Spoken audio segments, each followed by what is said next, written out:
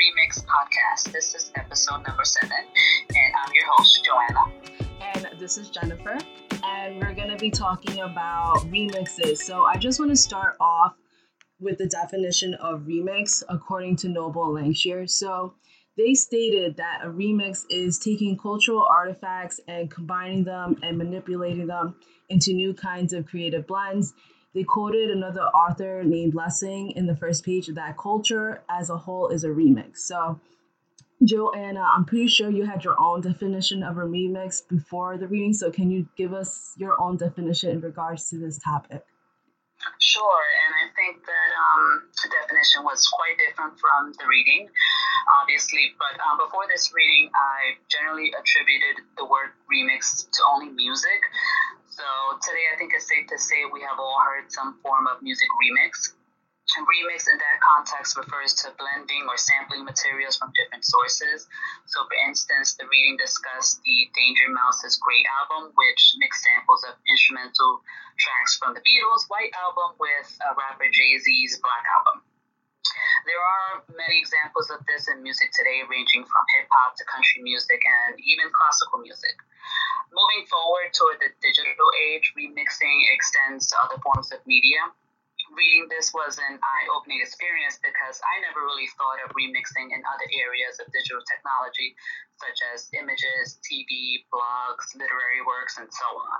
But I think it's clear that nowadays it seems like the word original doesn't really exist or apply anymore. Everything in some way is an extension of pre-existing work.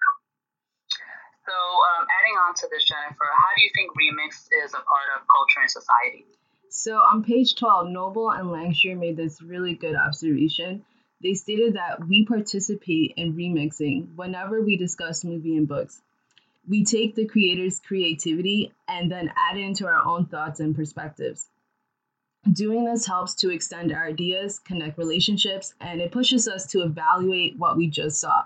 So every time we read and look something and then critique it or praise it, we're producing remixes. This is how our culture ultimately progresses. So apparently there are a lot of examples of remixes, like photoshopping, music remixes, machinima, anime music, and so on and so forth. So Joanna, could you give us like examples and elaborate on these different kinds of remixes? Sure. So I'll start with Photoshop. So this is simply editing images. There are several free online programs available for this, such as Adobe Photoshop and GIMP. There are also plenty of available DIY videos and online training resources that teach the everyday average person to do this. So for example, if we want to relate this to the class, we're currently using GIMP software to manipulate images by blending multiple images to create a single new image.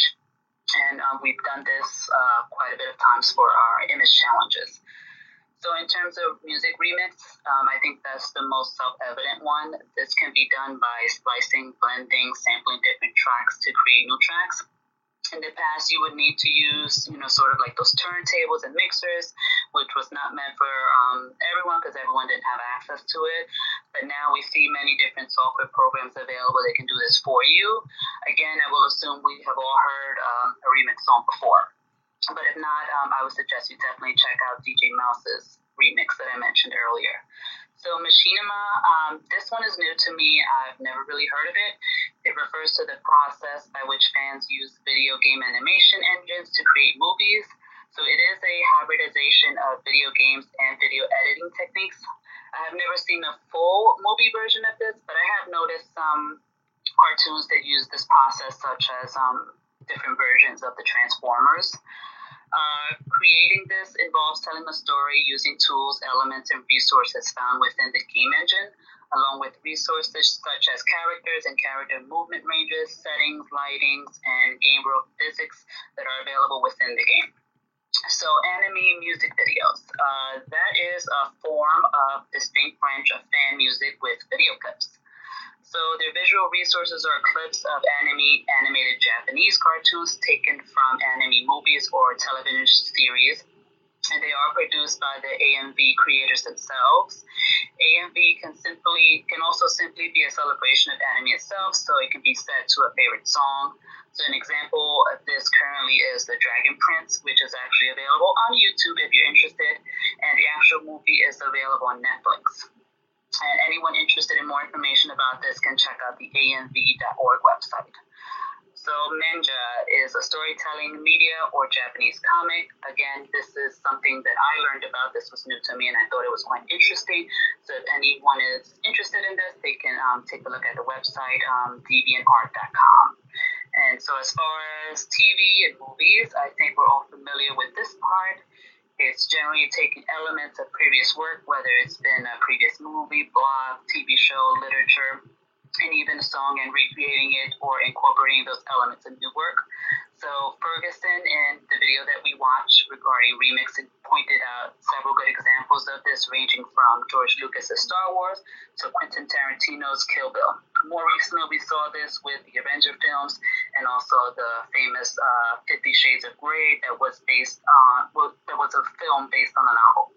So those are really good points that you brought up, especially with the it seems like everybody is involved in remixes, directors such as the director for Star Wars and of course Quentin Tarantino. It was really cool seeing the video where they made the side to side comparisons, like the old school movies that later on influence these big movies such as Star Wars, and then you have the so-called little people who are making their own little remixes of the anime shows and the TV shows that inspired them. So I think those are really good points, and it's interesting to see that everybody on all levels are indeed involved with remixing. Right, and I think it was interesting that we learned about this because oftentimes when you're looking at these films, you're not really noticing those techniques are being used. So I think it was great that we learned to be able to identify that. So moving on, Jennifer, how do you think remix affect us? So remixes basically reinforce literacies, and literacies are socially recognized ways of generating and communicating meaningful content through encoded text within participation. So on page 28, Noble Langshear said that encoding means written or spoken words that can be retrieved and worked on later on in the absence of the creator. So this podcast is an example.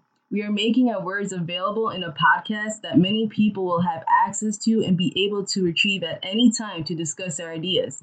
This would help bring more active participation and a deeper understanding and engagement of this week's topic. Right, and I think that brings us right into the subject of critical media literacy. So I'll talk a little bit about that and just give a brief definition of what exactly that is.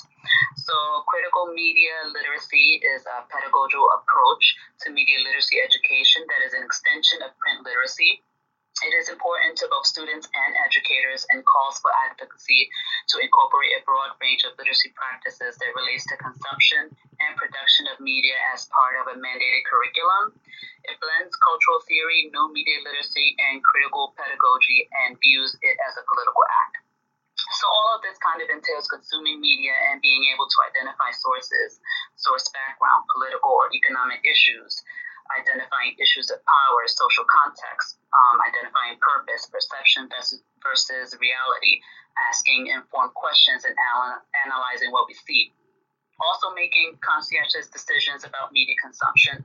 So something that I thought really reflects this idea really well was on page 129 in the middle at the bottom, where it gives a direct quote that I'll read.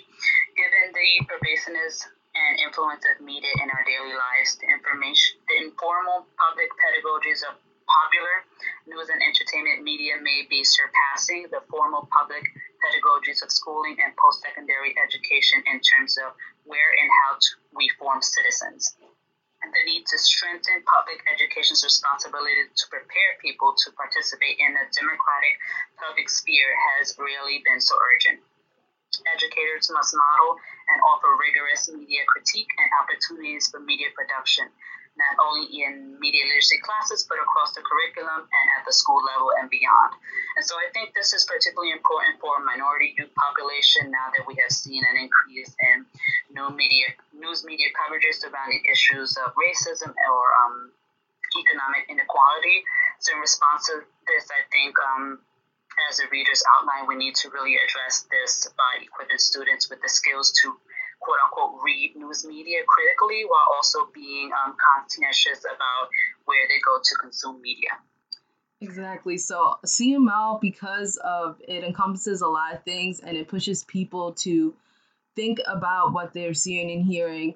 It has its usefulness in the classroom. However, there are some drawbacks to it. So we're going to talk about the benefits first. So the good thing about CML, it advocates for people to be actively participating in digital media. However, that is a bit hard to do because there is an in-betweenness that CML commands, like such as being an active participant, but also a distant, withdrawn, unaffected observer at the same time.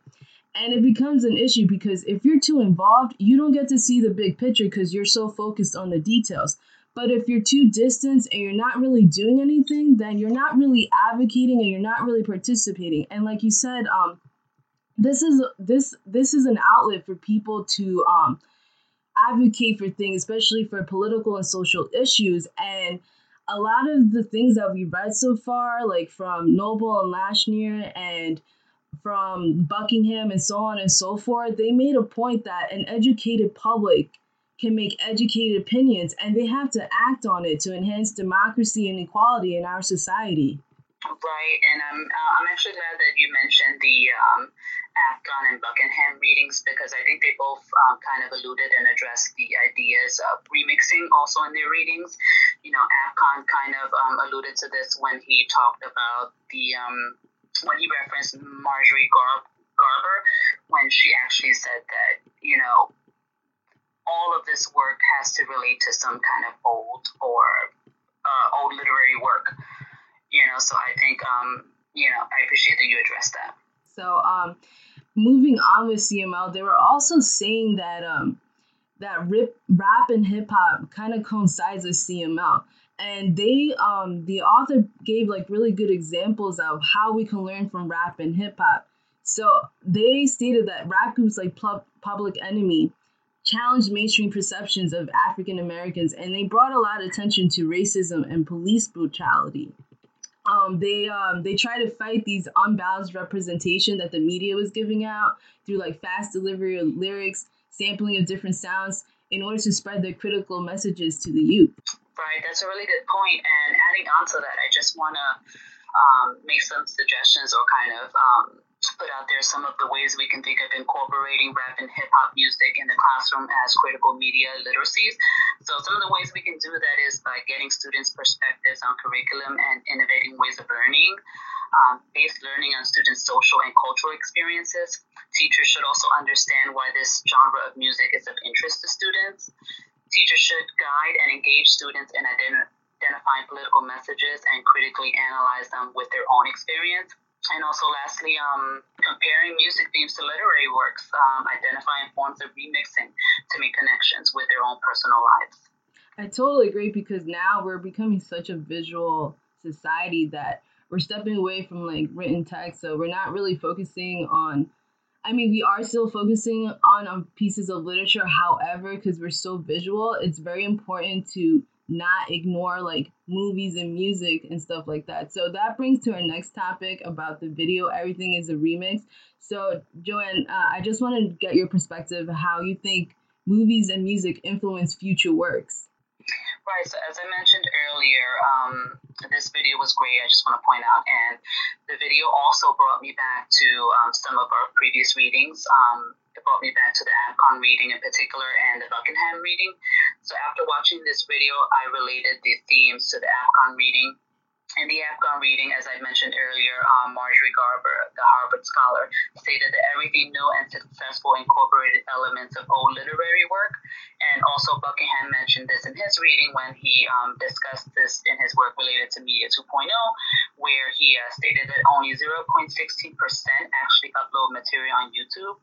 And much of what they upload is, of course, pirated clips from commercial media. So it's not as though people are creating new content. Everything is kind of recycled and borrowed from other ideas. So the key piece here is that the producers create based on foundation work that also allows the consumer to draw from his or her own experience to construct meaning. So that brings in the question of copyrights and patents, correct? Right.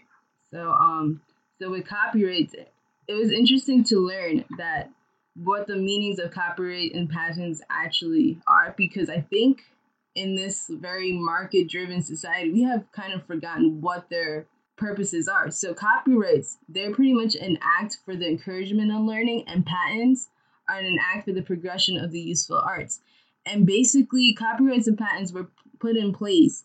So people who had an idea and they want to make a product or some sort of invention, they have some sort of ownership to it and they can make a profit. However, copyrights are good until the person is alive, and then 70 years after they're deceased. By then, it becomes public domain.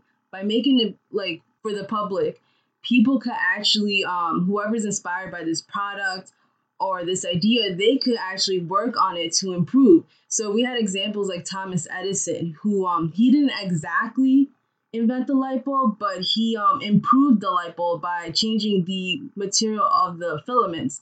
So he just built on previous work, as they mentioned. Right. Yes, correct. Right, and that brings us on to the next topic, where we need to discuss intellectual property, which stems from copyrights and patents. And I think, let me just first address what intellectual property is. So it was first introduced to protect ideas, to include them as a form of property. And I think the problem with intellectual property is that the act itself sort of counteracts its initial intent. It was intended to promote and create incentives for people to create, but instead people such as trolling people who exploit this concept and find loopholes in order to sue and make a profit from it. So that kind of stifles the process of creativity and inhibits people from creating.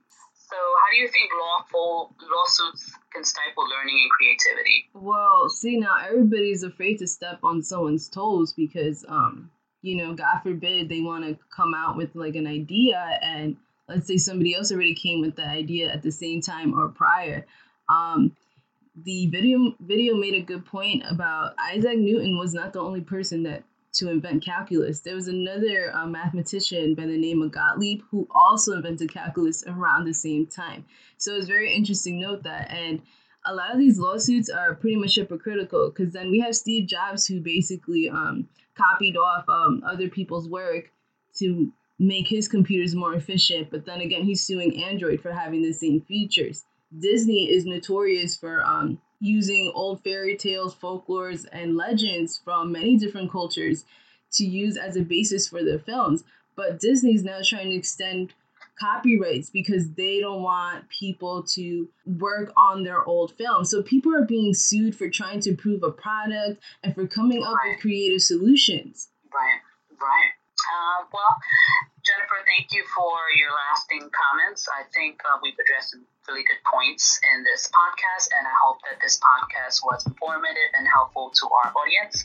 And I just want to thank everyone for listening, and for those of you who may have any questions or feedback, please feel free to add that on VoiceThread.